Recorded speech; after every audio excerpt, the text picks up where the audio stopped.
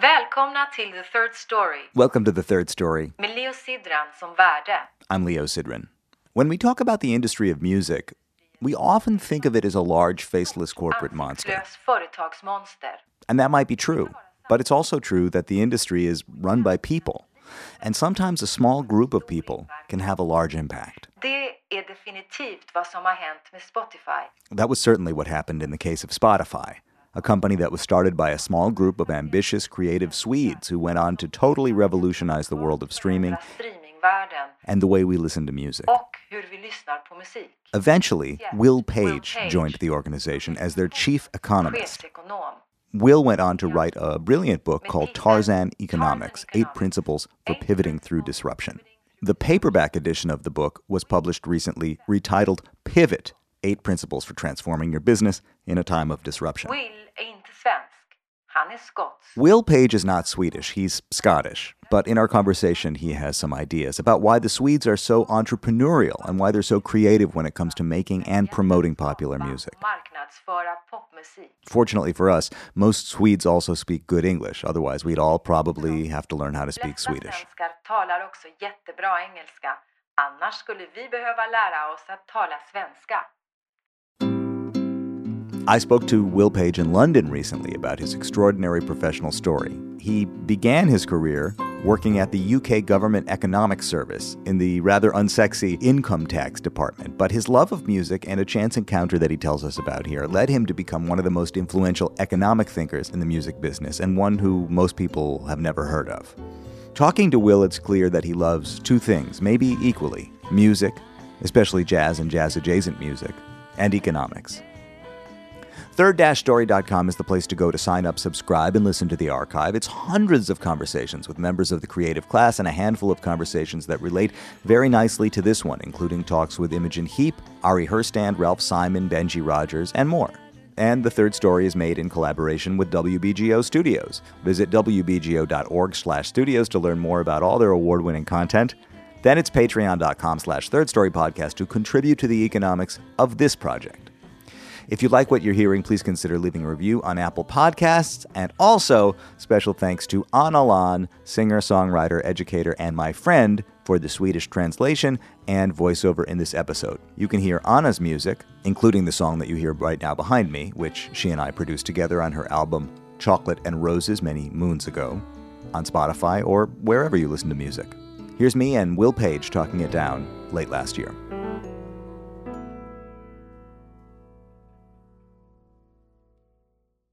First of all, Will Page, I want to talk about you.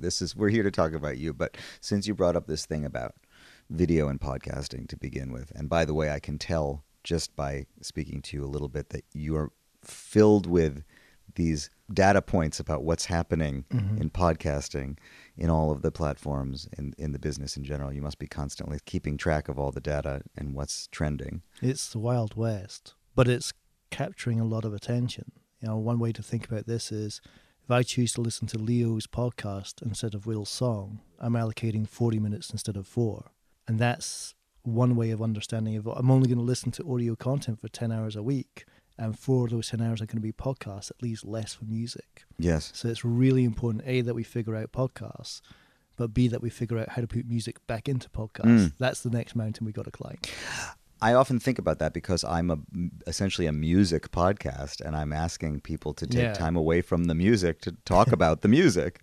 But when it comes to the difference between video and audio, which is where we're starting here, I have come to feel that radio, and let's say for the sake of this conversation that a podcast is a kind of a modern form of radio, is not television without the pictures, that it has its own set of values, it has its own advantages, and to put video back into the equation is actually, in some ways, to remove at least what I love about podcast content, which is that it can be consumed, as you point out in your book, while doing other things. You know, you can listen to something and multitask. It's not the same with video. Video forces you to commit in a way that audio doesn't. So I'm not sure how I feel about that. So I think there's two things we got to unpack here.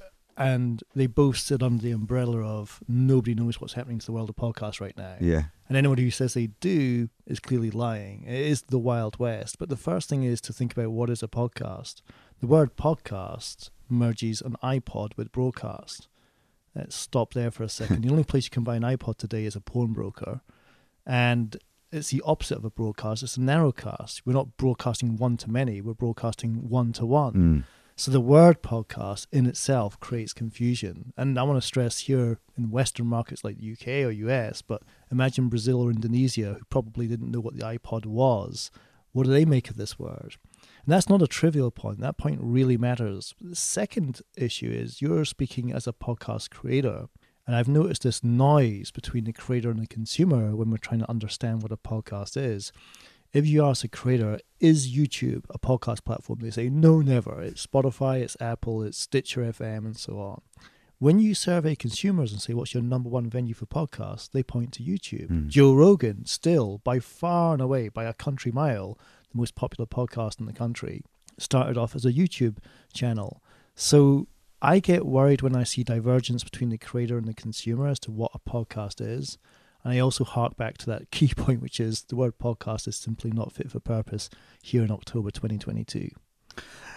What you are pointing to is a kind of feeling that was very triggering for me as I spent a little bit of time with your book, and that I think is maybe key to understanding how you think about these questions, which is that at any moment, those who are creating or participating in any part of the sort of cultural landscape become attached to whatever the thing is that they're doing. You know, I'm quite attached to this product that I make, the way that I make it. I've committed myself to it. It has its boundaries around it. And so I'm kind of digging my heels in and saying, this is what I do and this is not what I do. And I don't want to listen to that. This is my patch. Yes. And what I hear in what you're saying right away is, well, let's just step back for a minute and look at what people want. How do people want to consume this? And what's the best way to reach those people? Because I think what you're talking about is already an attachment to a model that may be changing. Yeah, I think you've got to follow the consumer. You've got to go fishing where the fish are is my favorite expression. And,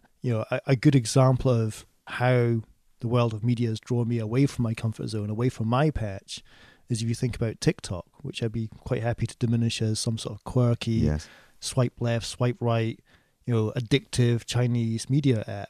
It's not. And I just have to concede this point. It's not. It is now a fundamental part of how music is broken, how jazz is broken, how pop music is broken.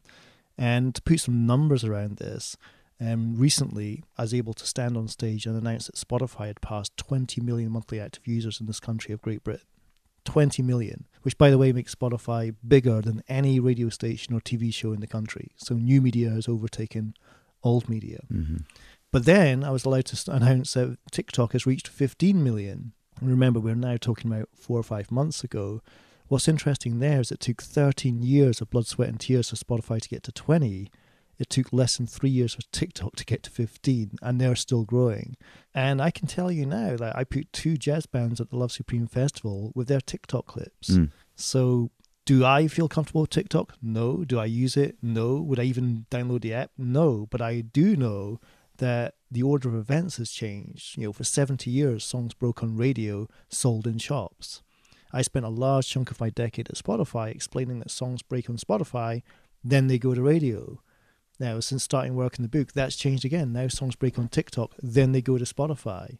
And what matters most is what happens first. And it's interesting to see how TikTok has taken me out of my comfort zone as well. So I can relate to your dilemma. Yes, thank you. You know, as you talk about how quickly it's changing, and that since you wrote your book, Tarzan Economics, so much has changed. And I was thinking about that as I read your book, because I read it on paper. I read it in the traditional form. You even make a point of saying in the book, if you're reading this book, then you've chosen to devote your full attention to this book. You can't do anything else while you're reading the book. It's a very kind of old school way of consuming something. Yeah. But I was thinking, because I could see in the book that you had to address COVID, you know, and you do it from page 1. Maybe you're a fast writer and maybe you wrote the book in the sort of last year, but I get the sense that you had to, as you were completing the book, figure out, well, what does COVID have to say about this information, or how do I integrate the conversation around COVID into this story?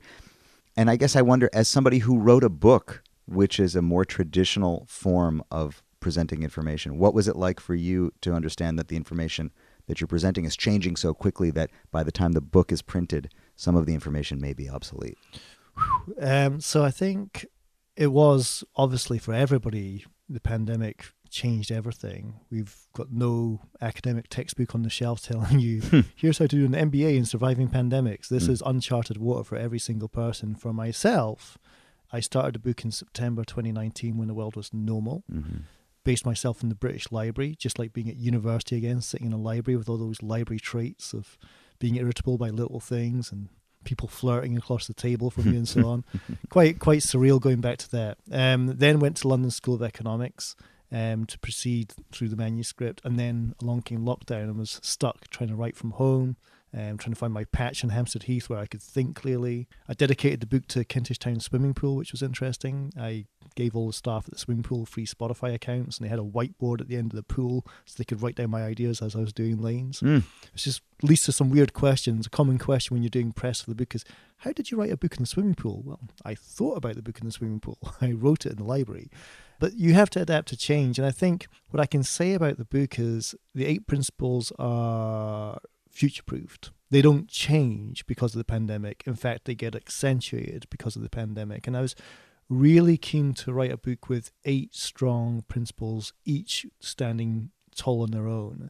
I don't like books, and I don't want to name names, but you can think of them, which have one simple idea dragged out over 250 pages. I want to come with 8 strong frameworks, concepts, principles that everybody can use. Make or buy. Do you do something yourself, or do you seek controlled intermediary? Find me one person out there today who's not asking make or buy questions on a regular basis. That doesn't change. But I think if you look at what the pandemic did for the book and what it did for all of us, it accelerated change that was already in place. I'll give you a simple example, and then I'll give you a more nuanced musical example. The simple example is to think about the high street. Here in the UK, our high streets were in trouble before the pandemic. Let's imagine that half the population had experimented with online shopping. Once we're into the pandemic, 100% of the population has tried online shopping, and the high street's in even more trouble today. There's even more boarded up shops than there were pre-pandemic. It's accelerated the change. But then when you think about music, what I think was fascinating there was just how live streaming took off. And I was very fortunate to work with the company Twitch, a piece of work which is available for your listeners to check out, twitchforeconomics.com, where I was able to explain the economics of live streaming. And if I go deep for a second here, you know, what I love about music is how it responds to suppression. And we go back to our passion of jazz. We go back to the 1870s, 1880s, Kansas City, where a bunch of Creole, middle-class, classically trained musicians suddenly found themselves being forced into the African-American community overnight. Through that suppression of classical music, ragtime and blues came jazz. We suppressed music during a pandemic, and we see this explosion in live streaming. It's a different chapter in life, but it's a similar story of responding to suppression. We couldn't get on the road, so we took it on the shows. And I got to work with people like Billie Eilish on her live streaming concert in the deepest months of the lockdown. And to work on that and to see how live streaming was innovating, it just made me think of one, maybe wrapping up with this one point here, which is all the advancements we've seen with live streaming, you know, being able to see what cities respond to you as opposed to cities that you wouldn't have toured to with trucks and roadies and all that kit. All these advancements that we've seen with live streaming, they're not going to go away when we get back to normal. So the question that we now have to wrestle with, the Tarzan economics question is, how do they coexist? Yes. So maybe to put a pin on it, I remember saying to Billie Eilish's team, we could be looking at 5 million people with you backstage before 50,000 people see you on stage. That could be the new normal going forward.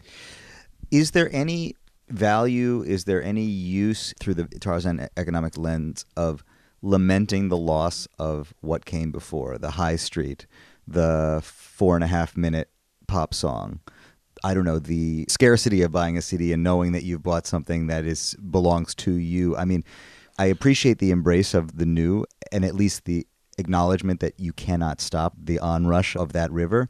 But do we allow ourselves through this lens to take a moment and just lament the loss of what was before? I think I know where you're digging, and I've been digging in a similar patch, but we do need to press pause here on nostalgia. Nostalgia can be a diversion to where we need to go. And if we think for a minute about what's happened with music as a microcosm for so much else in life. Not only did we see streaming kind of play itself out as a stay-at-home stock, streaming volumes are up, streaming revenues are up. We've just seen the American music industry is growing even faster again. So we have this incredible recovery in the music industry, but the second biggest line item in the United States and the UK today is vinyl. The second biggest line item in our business is a format that was supposed to be dead back in the 90s. And I just want to pick apart some of the reasons why. I mean, the first one I think is not economics, it's cultural. I think people like the thrill of a bargain, but they also like the thrill of a luxury. And it's the same people that are paying $9.99 a month to access 100 million songs on Apple Music are the same people who are paying $24.99 to buy a vinyl with postage and packaging thrown in. Second point, and I wanted this is going to freak some of your listeners out, is from the survey evidence I've seen, and this is a pretty consistent figure, 55% of the vinyl buyers in this country do not own a record player, which makes you wonder what on earth is going on. What I think is going on is vinyl's become merchandise. I love that album so much on Spotify, I need the vinyl record on my wall. In fact, there's vinyl framing companies that are making so much money they can throw the record in for free. We're in a weird world there as well. But I think thirdly, if we get ourselves out of our comfort zone of music, we can see this happening elsewhere. We can see this bifurcation of markets happening in talent. We can see it happening in travel. We can see it happening in fashion just very quickly. There's an incredible Chinese fast fashion app called Shine or Shein. Yes, my daughter loves it. Okay. Most people with daughters, when you say this company, just freak out and check their bank balance before resuming the conversation. So if you want to open up your banking app and just check that balance. But yeah, this app is phenomenal. They're doing 10,000 line items a day. Their speed from design to delivery is less than a month. They're leaving companies like Zara for dust. But what's interesting there is popping up across the southern states of the United States of America and in Mexico are physical Shein shops because people want to buy fashion with a touchy-feely concept. So the way I kind of eat into this dilemma of where this whole thing is going to end up is in a very simple sentence, which is the internet can scale just about everything. We know that. People in the Valley are doing it every hour of every day that we know. But one thing it can't scale is intimacy. And that's an interesting thing to kind of work through because in our world of jazz, it doesn't work well. And you can't do big box retailing tactics with jazz. You can't put it in an American football stadium and hope it's going to resonate. Our form of music is an intimate one. It works in intimate settings. So it's interesting to wrestle with this fact that the internet's done so much for media, for culture, for art, but it can't scale intimacy. And some of those genres don't work unless they're in an intimate setting. Yes, I love that. I mean, I think that phrase is so beautiful. You can't scale intimacy. To your point about vinyl, I personally played a gig last night in Paris and sold a handful of CDs, not many. And I asked the people that bought the CDs if they can play the CDs. You just have to explain what's a CD again, please? Yes, exactly. I've got CDs sitting around and I'm selling them. And I asked the people, will you play this? And a few people said no. And a couple people said to me, no, and I already have one of your CDs. And they really bought it for the opportunity, I think, to support the band and support me and to have me sign it. Yeah, but it was not purchased. It didn't seem to be used for its original intent, which is to be listened to. I once had this idea, which is the growth of CD and vinyl today is the fact that you can't roll up a cigarette. You know those types of cigarettes you roll up? You can't roll them up in an MP3 file. So maybe you should ask that question for your CD buyers after the concert. That's right. What do you plan on doing on this? So let's talk about your journey, though, a little bit, because I find it to be really interesting. You talk about it in the book a bit, but if you wouldn't mind just giving me this sort of thumbnail sketch of how you ended up as the expert that you are today in this space and how you ended up spending all that time So at Spotify. If I hop, skip and jump to the conclusion, the final words of the book which say, don't wait for your job description, create your job description. I think that's a great place to start because I have two passions. One's economics. My dad taught me how to teach economics when I was 11 years old. He taught me to focus on audiences who didn't think they could understand economics, didn't want to understand economics, but have to understand economics. And as an 11-year-old kid, I've held that close to my heart ever since of just, if I've got a way of understanding it and translating it, then I'm doing something good.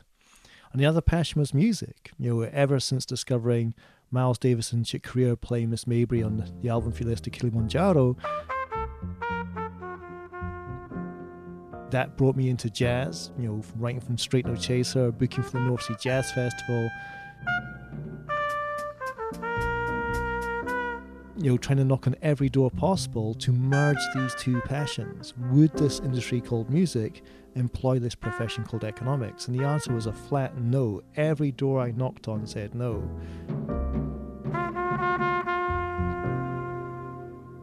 At that time, we were talking here about the early 2000s, the music industry was falling off a cliff.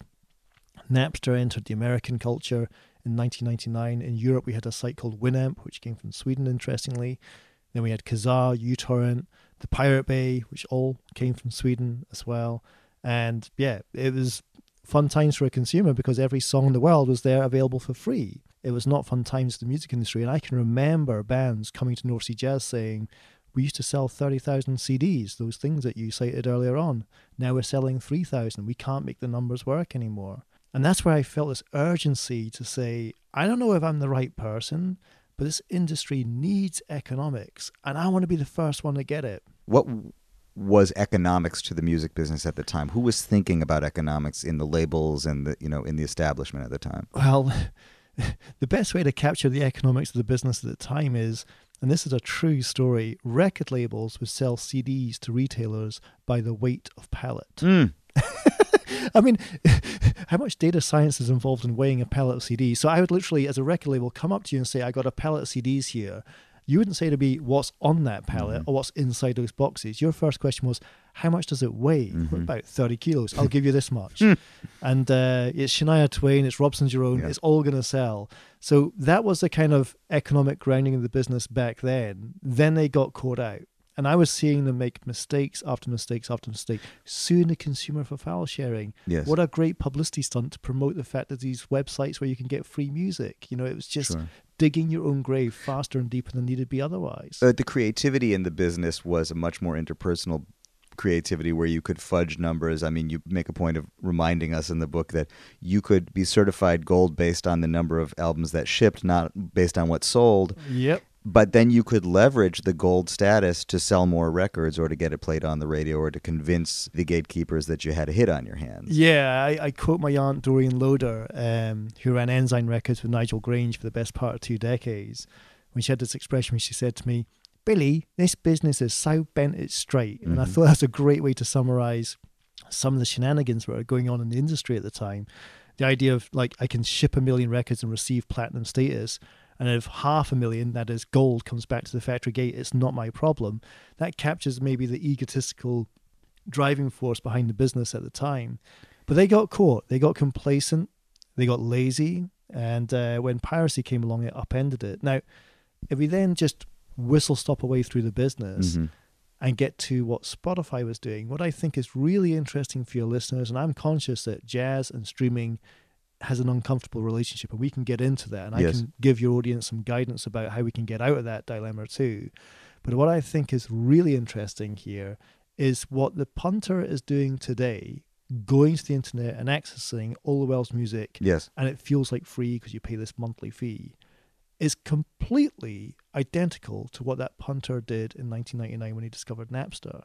So you can bring a horse to water and demand those kids buy CDs and downloads again, or you can bring water to the horse and say, let's bring the industry to where the consumer is, and do what they were doing all the time, but just put a license around it. And if I can quickly plug, on Netflix, we have the Spotify story drama, and it really goes to the heart of those early years, 2006 to 2009, when Daniel Ek had this vision, which simply said, if you build something that's better than stealing, the people will come. They're not stealing because they hate you or they want to stick it to the man. They're stealing because it's more convenient. If you make legal streaming even more convenient, they will come over. And we're now in an industry now, Leo. We're in an industry with 500 million people are voluntary paying for music. It's voluntary to pay. You could stop paying for music today and consume music for the rest of your life quite happily. FM radio, BBC, whatever. 500 million people are now paying for music. When I was looking at this business, nobody was paying for music. That's right. So let's spend a minute on how you invented this job for yourself. You knocked on a lot of doors at the sort of crucial transition point in the early 2000s. How did you get connected eventually with Spotify, and what was the business like when you first entered? The way that I got into the business after, 20, 25 rejections, all comes down to a man called Adam Singer, who was the chief executive of the Performing Rights Society, which for the American audience is ASCAP or BMI over in the States. And I literally, I'll keep this very concise and precise, working as a government economist in Scotland, working on local income tax is about as boring and as painful as going to the dentist and getting root canal treatment. It wasn't a sexy job that I had back home at the time. And I got on a bus and I picked up a newspaper on the bus. And in this newspaper, the Financial Times had this article saying digital ants wreck the music industry's picnic. And that was exactly what I was getting at. Read the article, looked at who wrote it, Adam Singer, CEO of the PR. CEO wrote this article. Most CEOs are behaving like ostriches and ignoring the inconvenient truths that are around them. This guy was tackling it. And my dad raised me never to be shy approaching people. He said, the worst I can tell you to do is to back off, or words to that effect. And he said to me, well, write him a letter. So I wrote him a letter correcting him on some of the points in his essay. And within 48 hours, he called me back, acknowledging some of my corrections, and brought me down to London. And it gives me goosebumps saying this to you now, but had I not picked up that newspaper on that bus, had I not wrote to the CEO of the PRS, had I not taken up his invite to come to London, I would not be where I am. Now, the interview, if I can just give you one example of the interview, he said to me, Will, how would you price a music catalogue? I said to myself, not verbally, I haven't got a Scooby-Doo clue how to price a music catalogue. But as an economist, you have tools to which you can construct answers. So I can't just duck the question. I have to give him an answer. I said, I would design an auction, Adam. He said, that's interesting. Tell me about an auction design. I said, well, you can have ascending auctions, which go up in price. You could have descending auctions. If you look at how you sell fish in Israel or flowers in Amsterdam, you start at the top and you work down. The first one in gets the first one out. Or you could have a Vickery auction, a second price seal bid auction, which is how you sell adverts on Google. There's all these advancements in auction design which essentially discover price. And I think you could design an auction to discover the price of a music catalogue. And he paused for a minute. He said, in 20 years, I've not heard anyone talk like that. We just simply use net publisher share times 8 or times 10 or times 12. We don't do auctions for catalogues. And the whole interview was like that. Like, how would you introduce economics to a business that's never thought about economics? Right. Because the business was developed by lawyers. Lawyers is a lawyer-driven business with black and white and no room for grey. You know, bean counters who don't look at the gaps between the beans. And that's what economics brought to the table. Roll forward a couple of years, I had some big breaks at the PRS. I got to work with Radiohead on the In Rainbows project. That was the voluntary tip jar for their album, which was a huge success. Got to work on Saving BBC Six Music, which I'm happy to listen to today as well. Got to debunk the long tail theory. So I was making a good name for myself as an economist, doing work that hadn't been done before. And then got to meet Daniel Ek and understand the plans for Spotify, and was basically working with the PRS to understand how we were going to license this thing that's coming now down the pipe. On the horizon is this access model. We know it's a solution. We're a million miles from getting there. God knows how the board is going to approve a deal for it, but we need to do a lot of groundwork to prepare it for licensing. Had he launched in Sweden at that point? Was it operative in Sweden? So he had got it launched. Like, we go through the dates here because they're quite important. By the end of 2008, he was officially live in Sweden and Norway. And then by early 2009, we got the ticket to ride here in the UK. There was no Spotify app at that point that hadn't been approved by Apple. That's a story for the Netflix drama. I can go into that if you want. But the early days, that was it. And the proposition is exactly as it is today. Free with ads online, paid, no ads, offline. That crystal clear proposition of here's what you get for a standard class train ticket, here's what you get for a first class train ticket, has produced where we at now, almost 200 million people paying for Spotify around the world. So come the Summer Olympics 2012, I was working so heavily with Spotify, the decision was made, now it's time to jump ship and go full time with them. And that's where, you know, economics came to life. Working with every single part of that company, from the HR induction program right the way up to the CFO for the direct listing in April 2018. You name one part of the org chart, you made sure economics percolated through to it.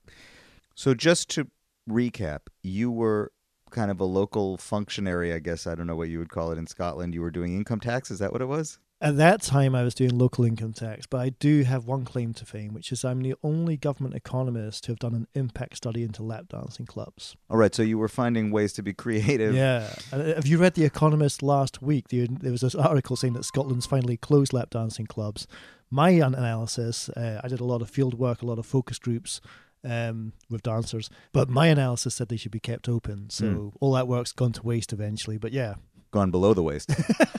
I mean, it really is a pretty stunning story. You had this passion for music and you had this natural creativity and this natural inquisitiveness about things beyond the work that was in front of you. I mean, it sounds like you were perfectly positioned to do this work, even though there really wasn't an obvious opportunity unless you made it for yourself. Mm-hmm. You knew that lawyers left to their own devices were just going to dig this business into a grave. And that's not me bashing the legal profession. Yeah. They just couldn't see what everyone else could see. And what everyone else could see, they couldn't convey. What was needed was economics to structure that language to say, no, the reason why all these people are stealing music has got nothing to do with the law. It's got everything to do with convenience. Yeah.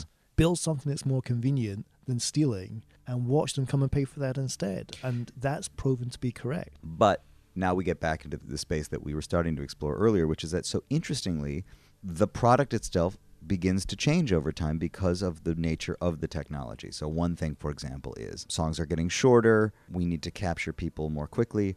I think it's absolutely appropriate to remember that a pop song was 3 minutes long for technological reasons initially. The earth was not created with a 3.5-minute pop song written. That's a function of technology. Vinyl had its own limitations. Radio had its own limitations. Even the way records were mixed were a product of what the sound systems could handle, what the needle on a record could handle, all of that stuff. So technology has been in conversation with popular music for a long time. And yet, I find myself looking at some of the data points that you bring up. For example, songs are getting shorter and shorter and shorter, maybe as a result of trying to make sure that people stay and listen for the first 30 seconds. So that you got to grab people and they can't skip. The tail that wags the dog. Yes. The rules of streaming, the economic rules of streaming, are definitely affecting the craft of songwriting. Yes. And those 2 points you alluded to kind of flesh them out for your audience here. Yes. Is yes, the songs are getting shorter. If you think about the example of U2, Where the Streets Have No Name, my favorite U2 anthem, a song that made many Irish Americans have a sense of identity in place. That song takes 2 minutes and 8 seconds before you hear Bono's voice. Yes.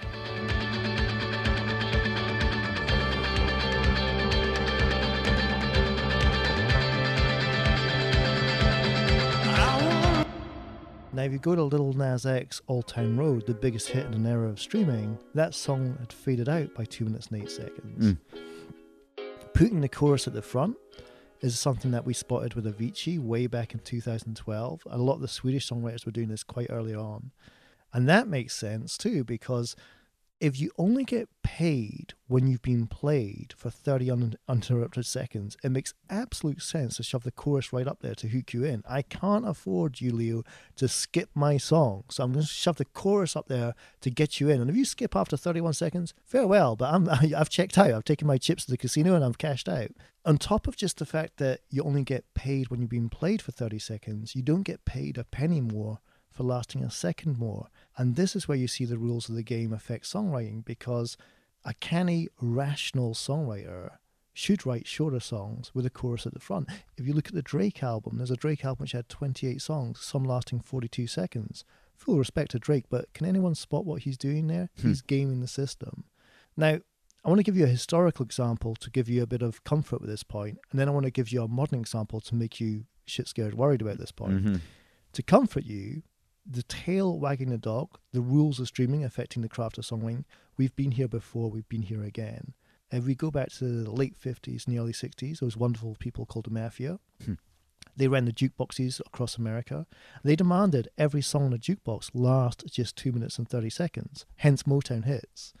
And why? Because shorter songs extracted more value from a jukebox. Let's We have to put another dime in to play another song. And what is a jukebox? It's a way for paying for on-demand music. What's Spotify? It's a way to pay for on-demand music. So we've been here before and we'll be here again. But since writing the book, of course, along came TikTok, which took a 3-minute hit to 30 seconds. So let me give you a plausible scenario to show you how absurd this has become. You and your audience may have seen this famous scene on TikTok which involves a guy hanging off the back of a truck with a skateboard, drinking a bottle of soda, which might have been product placement after all, and he's singing Dreams by Fleetwood Mac, a Yes. song written in 1981, released by the band, big hit, big hit. The clip lasts 34 seconds. As of March, as exclusive for your audience, I can tell you this, that clip had 98.7 million views. That's a lot of views. It's not billions of views, but it's a lot of views. What's staggering is it's had 875,000 people impersonate a guy hanging off the back of a truck, drinking a bottle of soda and singing Dreams, put up on TikTok. 800, that's the population of Edinburgh and Glasgow combined. That's the bit that freaks me out. So just to wrap this up for you, so we can unravel our heads even more, it is plausible that Wembley Stadium could be sold out with Fleetwood Mac coming back on the road to a bunch of Gen Z millennials who have only consumed 34 seconds of their repertoire. Dad, what's this? It's a verse. You should listen, son. There's going to be more of them coming along soon. I really do think we're in that situation where you could be selling out stadiums with Fleetwood Mac performing to people who have only consumed 34 seconds of their content. I think that that's good news for Fleetwood Mac, who actually write songs that are longer than 34 seconds and have a lifetime of career behind them. But it's bad news for intimacy. It's bad news for intimacy, and I don't know what it means for artists in the future, because I don't know what the artists who are developing in this environment, I mean, is there a long-term career? Is there a career artist who's born out of the TikTok experience? I think there are examples of career artists, but there are clouds over their prospects, because we're now in this culture, if you're not always on, then you're on vacation. Yes. So in the past, if my favorite artist was in the studio for 2 years, I had a sense of anticipation. Like, what are they preparing for me? I can't wait for them to come back out and deliver those goods, those crafted goods they spent 2 years recording. Now I think they're on holiday. Yeah. The fickle nature of audience today, we don't have to. We used to say the album was the climax. Now it's a conclusion. Yes. That's all that's coming. So the artists that can make TikTok work are often what I would call always on artists. But then again, we have to park the economics and think about mental health here. I think there's challenges with being always on. And I think this, for our shared passion of ours, jazz, this is a square peg in a round hole. This doesn't work for jazz. Jazz doesn't work to this model. It leaves some genres on the hard shoulder, and I get genuinely worried about that. If you think about the headcount of these streaming services, I think Spotify now employs 7,000. Yeah. I'm sure YouTube Music's got a similar number. Amazon, it'll be up there. Apple, maybe not quite so much. You know how many people are employed to curate jazz and classical? 3. That's it. Let's look at people that were hired to do podcasts in their hundreds. I haven't seen anyone at Spotify curating jazz, and the only one woman based here in London is curating classical. That's it. Now, I'll give credit where credit's due. Apple Music bought Symphonic. That's a sign of intent. That was not a cheap acquisition. That's a clear sign of intent of we're going to get classical right. It's going to take time, but we're going to get classical right. That's one of those tankers has turned, and it now seems to be moving in the right direction. Yes.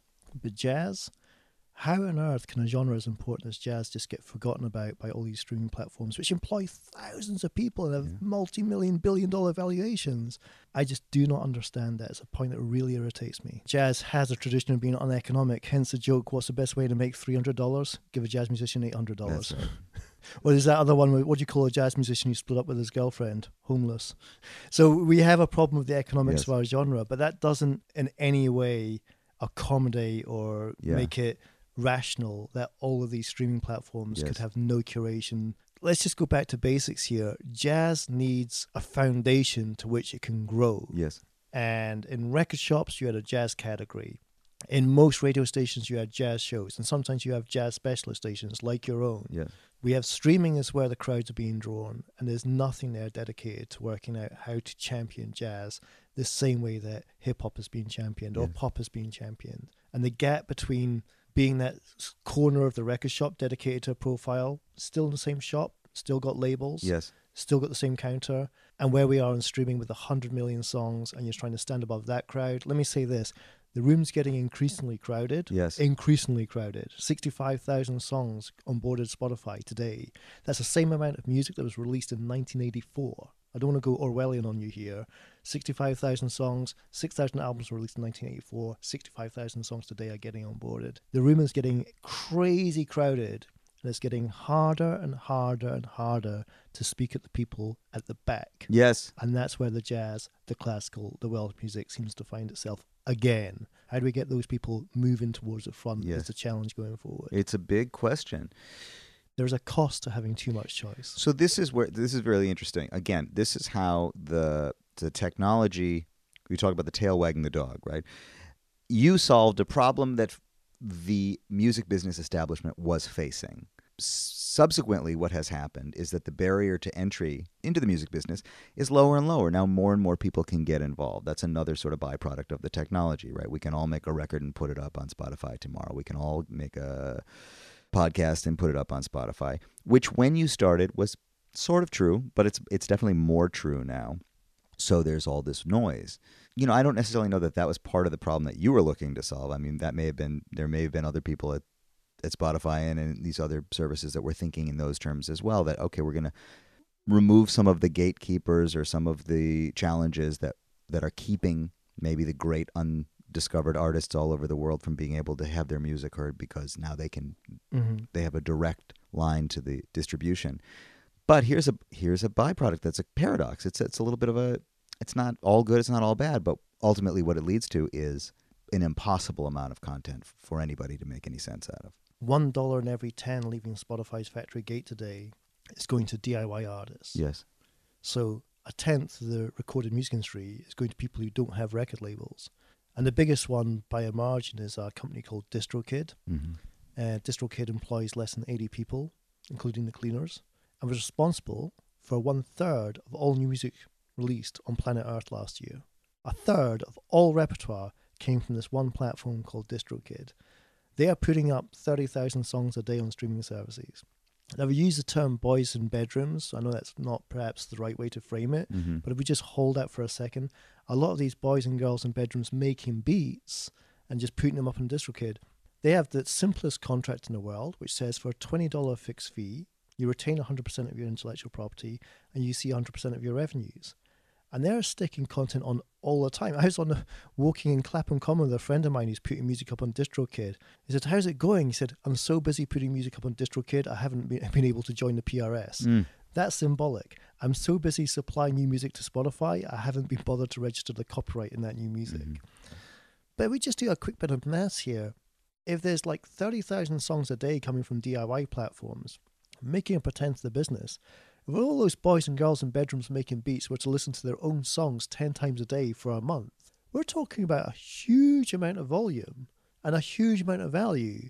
And I don't want to discriminate, and I don't want to in any way make a derogatory remark around the quality of their music. But this is a big wedge of the business, which could be distortionary. I don't know whether I should worry about this or simply say, laissez-faire, it's the market, just leave it to the market. Yes. But I have got one observation from podcasts, which is when I say 2 new podcast shows every minute going onto Spotify, Apple, Stitcher FM, and so on, the question I ask is, me and you having a conversation and shoving it up on Anchor as a podcast, how many of those podcasts have the podcasters bothered to listen back to their own content? And if they haven't, is that media? Or is that just a recording of a conversation and shoved on a platform? I'm thinking about that as a kind of dividing line between what is and what isn't content. If I have a conversation with you and I listen to your podcast, it's professionally edited, you take a lot of time, all that effort, that's content for a purpose. But if me and you have a chat on our smartphones and whack it up on Anchor onto a platform and we haven't even bothered to listen to it, I'm not sure that qualifies as content. And I think a similar parable could apply to music too. We have to kind of draw the line here between, the floodgates are open, but not all of this stuff coming in should qualify the same way as somebody busting their balls in the studio for 2 years, crafting their art, compared to a kid in a bedroom sticking a beat up on DistroKid. It's a thorny topic. It's a controversial topic. It's a bit taboo, but we can't ignore it with the scale of choice that the consumer's having to wade through today. You talked about the Drake record and how kind of overt the play was to put 20 plus songs that were 40 seconds long. There's worse examples than that. Well, my friends from Wolfpack made a record. I have to ask you about it because, well, only because I know them and I've explored this with Jack Stratton who did it. And it was a clever little conceit. You know, they put out a silent record and encouraged their fans to stream it nonstop so they could generate some income and take themselves on the road. That was the conceit of their play. Yeah, the silent record. And there's more. I mean, okay, Wolfpack, your audience will be aware of, but I think we can bring it back to a more sort of sensitive debate here, which is if you think about sleep music playlists. Yeah. Quick joke, you know, we listen to streaming services on average about 10 hours a week. Sleep music playlists get a good 8 hours every night. Mm-hmm. Boom. But they do. Now, should 8 hours of the clock be pulled up for music that sent you to sleep? One could argue that's a disgrace. You weren't even awake when you're listening to it. Yeah. The counter argument is to say, music for a purpose, what price a good night's sleep? Hmm. That's an interesting area. Focused music playlists, which I use when I was writing my book, Mm-hmm. were taking up 10 hours of every day. Again, you know, it's a focused playlist. It's just production music. It's a junk bond market. That's not Mm-hmm. a new Ezra Collective record. That's junk music. Yes. Hold on. It helped me focus and write my book. There's a value to that. What's behind all of this debate, and it's a real rabbit hole, but I think for your audience it'll be illuminating, is how you distribute music's value. So currently we have a model called pro rata, which is super simple. All the consumption data in this country for this time period is lumped together, and all the cash for this country for this time period is lumped together. And you divide one by the other, which simply says if you get 1% of all the streams in Britain for the month of October, you're going to see 1% of all the cash. All streams are worth the same. Easy. Anomaly, it means some of your subscription is going to artists you never listen to. Sure. Why? Because Leo's heavy listening, because obviously you're up all night on MDMA partying, is being subsidized by my light listening because I only get like half an hour a week. Yeah. So some of my money is paying for your consumption. Yeah. The alternative to this pro rata model is called user-centric, and we now have a service called SoundCloud doing fan-powered royalties, essentially the user-centric model. And I'm going to use the term ring fence here. User-centric says I'm going to take Leo's $9.99 and ring fence it to just his music. And I'm going to take Will's $9.99 and ring fence it to just Will's music. So it almost becomes like a fan club model. Mm-hmm. Your private bank account for your private music consumption. And I think that debate is really going to be the big one for the next 2 to 3 years. But if I could quickly offer your audience a very simple insight in terms of that's the black or white. Do we have pro rata, pooling the cash? Do we have user-centric, ring fencing cash? It's interesting to note that since the 1960s, when the BBC has paid the PRS for the songwriters and the PPL for the artists, it's been on a pro rata model. If you get played, you get paid. Yeah. Duration-based. So collecting societies don't employ data engineers. They should, but they clearly don't. But they still have duration in their formula for allocating the value of music. So these nuances are fascinating Yes. for your audience to learn about, which is, since 1936, when ASCAP got founded, they've never treated all music the same value. In 2022, despite all the data science and engineering and software developing, streaming services treat all songs the same. Mm-hmm. I'm not sure if I'm allowed to say this on an American-based podcast, but it's like, how do you introduce capitalism to communism? Yeah. I don't want Reds under my bed, McCarthyism. No, So I'll tell you. communist You said you said something else to that end that I thought was really interesting, and I want to spend a little more time with this while it's on my mind. This thing about Sweden that I'm definitely going to take with me into the future when I need to make my argument about why a social safety net and a protection for all of us can lead to innovation. You said that you believe that part of the reason Sweden has been so innovative, that it has encouraged so many entrepreneurs, is because they allow people the security to be able to leave a job and start a business, come back a year later if the business hasn't worked, that they kind of have a respect for the entrepreneurial spirit while also supporting, their citizens with healthcare and education and a social safety net. Yeah, there's so many types of leave from your job in Sweden. It makes you wonder whether you do your job. But Yeah. there's maternity leave, which I didn't qualify for. There's Yeah. paternity leave, which I missed out by 2 months. Mm-hmm. We had our second child just a little bit too early before they introduced a policy. There's educational leave where you can say, I want to study a course for 6 months, and you have to hold that job for that person to come back to. And there's even startup leave. So you can go and try and start up. If it fails, you can come back to your job. There is safety nets everywhere in Sweden. Now, if we go to America, the thinking there, often they quote the Scottish economist Adam Smith and the invisible hand of the market, which, can I just say, given the Americans that listen to your podcast, Adam Smith gave the world hundreds of thousands of words. He said invisible hand 3 times. And on 2 of the occasions, it was to warn against free market capitalism. Your governments over the years seem to have adopted those 2 words and made it, I'm not saying spreading misinformation, but took it out of its original context. But the point being that the American model is if you take away the safety net from society, you make people more entrepreneurial, more risk-taking, less lazy, more get up and go. That's the belief of removing the safety net increases entrepreneurial spirit. Yeah. If I look at Sweden, I see no end of entrepreneurial activity and a huge safety net. And I just wonder, correlation, causation. I've got an A/B test here saying that model of America, that theory of why that model works, doesn't actually hold when you look across at what's happening in Sweden, what you see happening in Norway, what you see happening in Estonia, countries with strong social safety nets and booming entrepreneurial spirit. So I think it's an interesting A/B test to challenge the American orthodoxy view about how markets work. Yes. For those of us who were seduced by at least socialism and try to keep some of that in our hearts today as we become adults, because I think there's so many typical American kids that go to college and they become sort of radicalized and then they get to work and they become middle class and slowly they kind of lose some of that, that optimism, that progressive spirit. It's very encouraging to hear that. Yeah, absolutely. And I think what's been interesting from a Spotify perspective is we introduced the maternity and paternity leave, the Swedish model,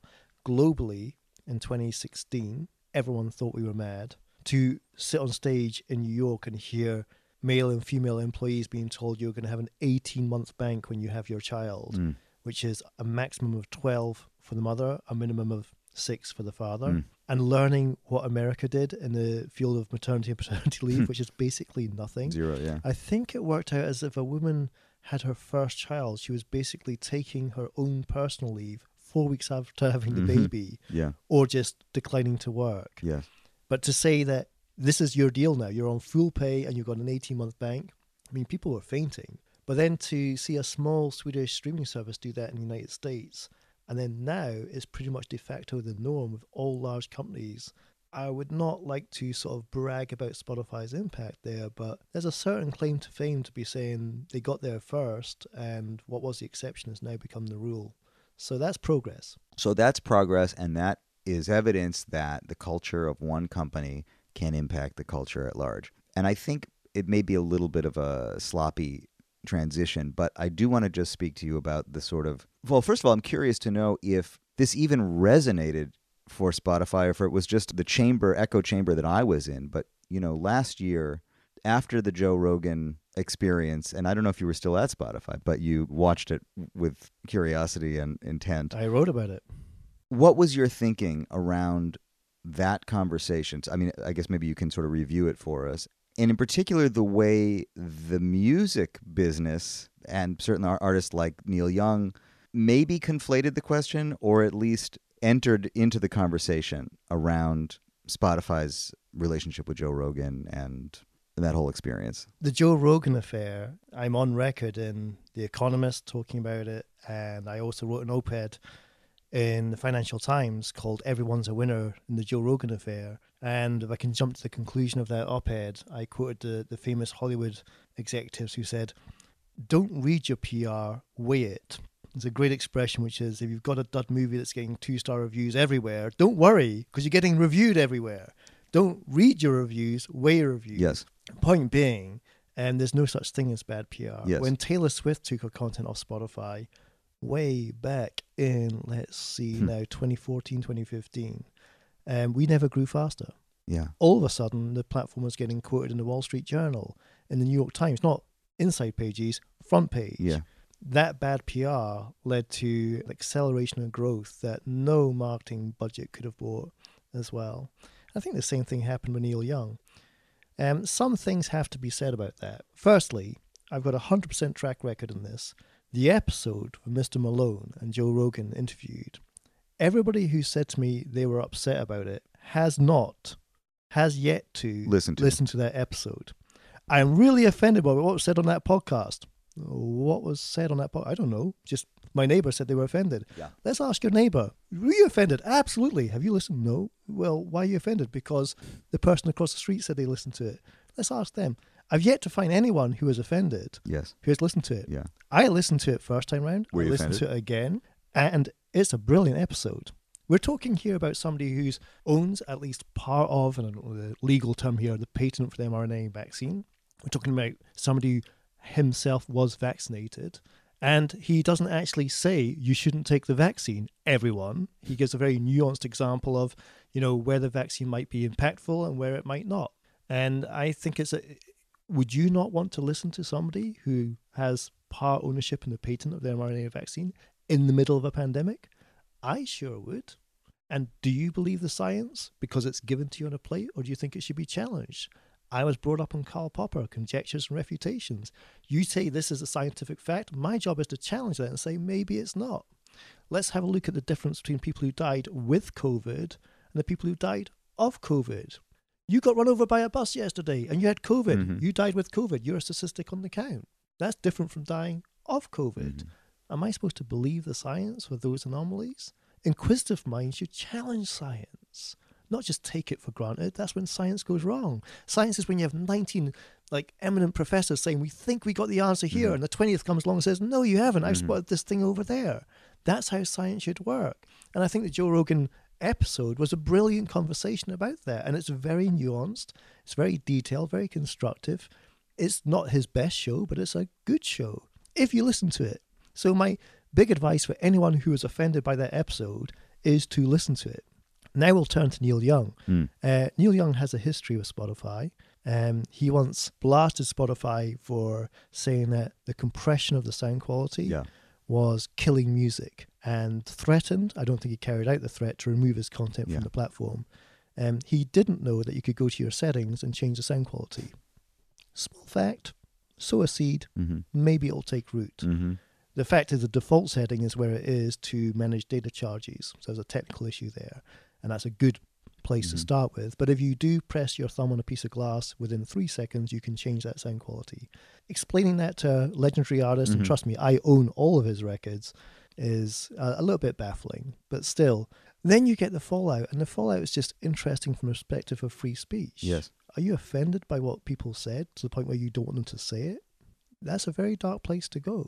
Well, I think at the time, and I did not hear the episode, but I think the question still stands, when the distributor is paying a premium for certain content over other content, does it have a different responsibility? In this case, I don't know that it necessarily needed to have any further responsibility because I haven't heard the episode. I can't weigh in on that. But it did raise the question, okay, this is a passive distribution channel for 99% of the content, whatever it is. But then some of this content is earmarked as either Spotify exclusive or Spotify original content, in which case, are you now beholden to some secondary layer of responsibility towards that content? We have to be very careful as we tread here, because conflating these subjects is where we create confusion for ourselves. Yes. And I really respect the fact you've already declared you haven't actually listened to the episode. Yes. I don't even know whether you listen to Joe Rogan and how he constructs his show. Yeah. Point being, even going back and saying, actually, I'll just listen tonight and come back into the argument and say, I listened to it back in the day. You need to listen to the show. Yes. And how he does his show. Yeah. And why the show is popular to really get a flavor of the episode. And it's not his best episode. It's a good one, and it was timely. But if it is exclusive to Spotify, I don't think you can wash your hands and say, hey, DMCA, Safe Harbor, mere conduit, what's on the platform is the creator's business, not the publisher's business. But then I saw Daniel Ek give a speech where, echoing the same words as myself, so what? I'm proud of the show and I'm proud of the episode. They gave a contribution to an ongoing debate where the science was always changing. To me, the question became a larger question that will also impact the musical end of the conversation, which is as Spotify begins to create content, when the distributor becomes the content creator, what are the questions that one asks? One thing is to ask the questions, is this good for the music? Is it bad for the music? But we're still basically just providing an opportunity for the music to reach the fans. Now, there's a certain aspect of what Spotify's doing, not only Spotify, all the content providers that are saying, no, we think we have something to offer here also. Yeah. So let's go back to the work that I did on Joe Rogan at the time, which is not just, the simple takeaway, which is there's no such thing as bad PR. Yeah. I'm sure Neil Young, in fact, I actually calculated for Neil Young's behalf his streaming uptick, which was huge for a couple of weeks, then died way back down again. Is he back on or he's still off? I don't know because I'm using Apple Music. But the key thing that I was stressing in the Financial Times and The Economist is this. Tech valuations for years have soared on the thesis that there's no marginal cost. You take a hot software company today like Airtable, Excel, for people who are scared of Excel, they have gross margins of 80, 90%. There's no marginal cost. If this thing scales, it scales to the heavens. And that's what makes tech so exciting. My counter argument to that, based off the Joe Rogan affair, based off Facebook's recent dilemmas, is that content moderation is the first marginal cost to hit tech. I know one large tech company on the west coast of the USA, which employs a fair few thousand staff. I want to keep this anonymous. 1 in 4 employees are in content moderation. 1 in 4 people in a tech company are not adding value. They're just preventing bad things from happening. They're zeros. They're not ones. A quarter of the workforce. There's a joke at Facebook, which is 1/4 of the people are working in VR, the other 3/4 are working in content moderation. It's not quite that bad, but I'll give you a very quick example. If you go back to a Facebook earnings call, and this is a really deep observation to discuss capitalism, Mark Zuckerberg announced that he had 30,000 people working on content moderation, and the stock price fell. Interesting, right? You say to Wall Street, I take ethics and content moderation seriously, and they dumped your stock. I'm not sure whether that would happen this time round. Yes. But I find that interesting, which is these tech companies have to invest in content moderation and the market doesn't like it. Yes. Because it is a transactional cost, it's a deadweight cost, it's not a revenue producing cost. Going back to podcasts, one of the biggest challenges with, and this brings us back to the Joe Rogan episode, the biggest challenges with content moderation in podcasts is you need context. And I don't think AI can solve it. We could be discussing something sensitive and saying a few words which could trigger AI to say, take that podcast down and bury it. Lap dances in Aberdeen. Okay. But if we go to that subject, you need to get to the 45th minute of the podcast to realize the overall context of what we were discussing was the protection of women in the workplace. Yeah. Not lap dancers in Aberdeen, which, by the way, was what my economic impact study was actually all about, which is if we regulate this market, we can protect the workers in this market. If we ban it, it goes underground. Perfect example. Why do we always end up talking about lap dancers? We do. But that's a perfect example of how do you regulate podcasts where the entire episode needs to be heard by humans, and there's 2 new podcasts every minute, by humans a lot of minutes. to get context to work out what is and isn't an issue for a content moderator. Yes. Finally, I think what that conversation did, though, is ignite some feelings that are more emotional among other musicians, because what I saw happen in my little social media bubble is suddenly here are all these independent artists who read Neil Young's statement and read some analysis of Joe Rogan, probably not hearing the episode, and decided that they too wanted to leave Spotify or complain about Spotify or use this as an opportunity to reframe the conversation around their own works, maybe go to Bandcamp exclusively for a while, something like that. I was interviewed a couple times and I got on the phone with a handful of friends who were threatening to leave or did leave. And I said, I don't think we at this stage in our careers can afford to leave this platform. I think we need this platform more than it needs us. We need to be there. I don't think you actually exist if you're not there. Neil Young can afford it, but he also just sold half of his catalog 6 months before that. And a week after he won up at Spotify, Amazon was very happy to privilege his music. You might say that. I couldn't possibly comment. But I don't know that we're able to afford to do that as developing artists or podcast creators. However, it triggered something that was already there, particularly among independent artists who there are certainly many independent artists who will speak highly of the model and say, no, if your streaming numbers are good, you'll collect. But there are others who are still kind of, attached to this narrative, which may or may not have some validity, that this is not good for us because the pay per stream is very low. You say $1 in $10 goes to an independent artist. That's great. But what the independent artists say is, but why is $9 going to these labels? There's all of this noise in the sort of indie world, I think, that was stirred up during the Rogan affair. I think it was stirred up during the Rogan affair, but at the same time, at least in this country, we had the UK inquiry into streaming economics. Mm-hmm. I think that's what really stirred it up more than the Joe Rogan affair. So I would definitely want to clarify that the Joe Rogan affair is possibly a little bit of a distraction to much bigger debate about the payouts, the allocation of value, the ability to make a living from this model. Now, a few things that we got to crack out here. One, a very simple sentence, which I want your whole audience to tattoo on their forehead, because this is really the nub of the challenge, which goes like this. The music industry is making more money. Agree. But we have way more mouths to feed.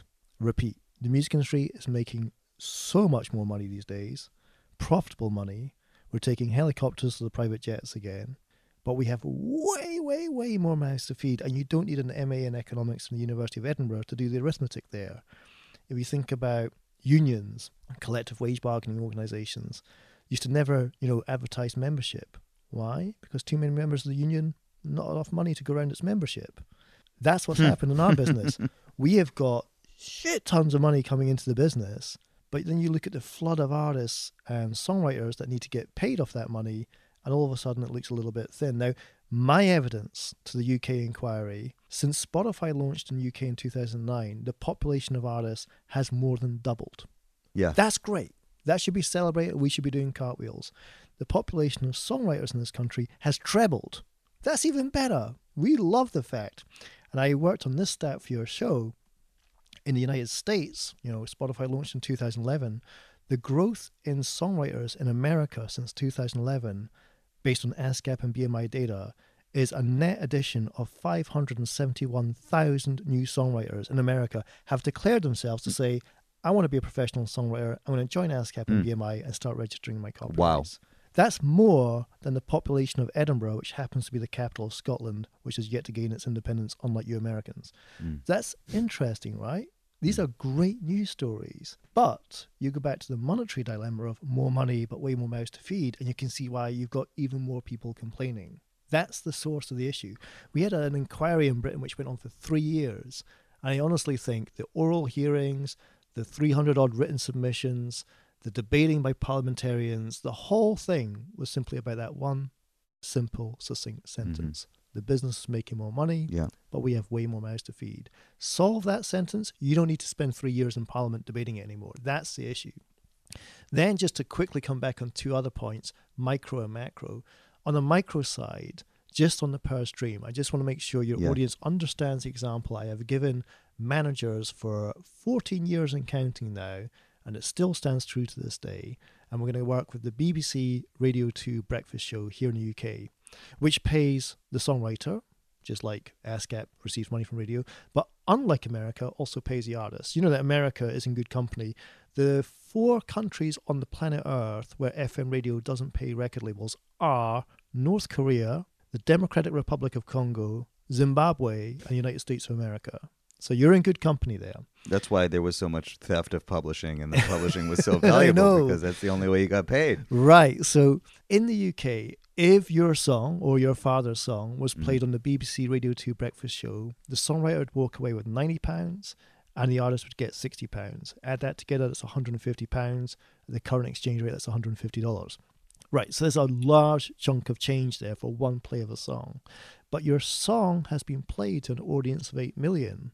So what you need to do is take that £150 and divide it by that 8 million to get the value of the per stream, which is 0. And count them here, 0.0004. When you compare that to half a penny per stream on Spotify, wow, Spotify pays more per listener than the per listener of radio, for good reason. Spotify is interactive. You decide when you want to hear it. Radio is passive. You get what you're given. Now, if those 8 million people who generated you £150 on your PPL and PRS statements were then to jump to Spotify on their commute to work and play your song, you get £40,000, not 150. Every time I explain this point, managers let go of my neck, put me down on the floor, buy me a pint and apologise. But I'm getting tired of having to explain it in 2022 when I explained it in 2008. Yeah. We need to understand broadcast is one-to-many, streaming is many one-to-ones. Where else can the indie artists do? They're doing great on streaming, but there's so many more.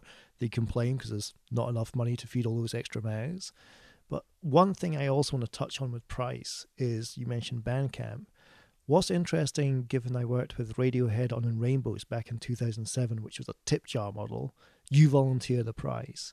As on Bandcamp, when you go to Bandcamp and you say name your own price, no minimum, the mean median mode is to go 40% above guidance. So if I got an album out, let's call it $10. Name your own price, no minimum. You offer 14. And they're doing that for Tom York, who's not short of a penny. They're doing that for busted artists who can't afford to tour. Mm-hmm. And I want your audience to appreciate that point. We started this conversation talking about intimacy. I think you can find intimacy on sites like Bandcamp, and it shows when you allow the buyer to set the price as opposed to the seller.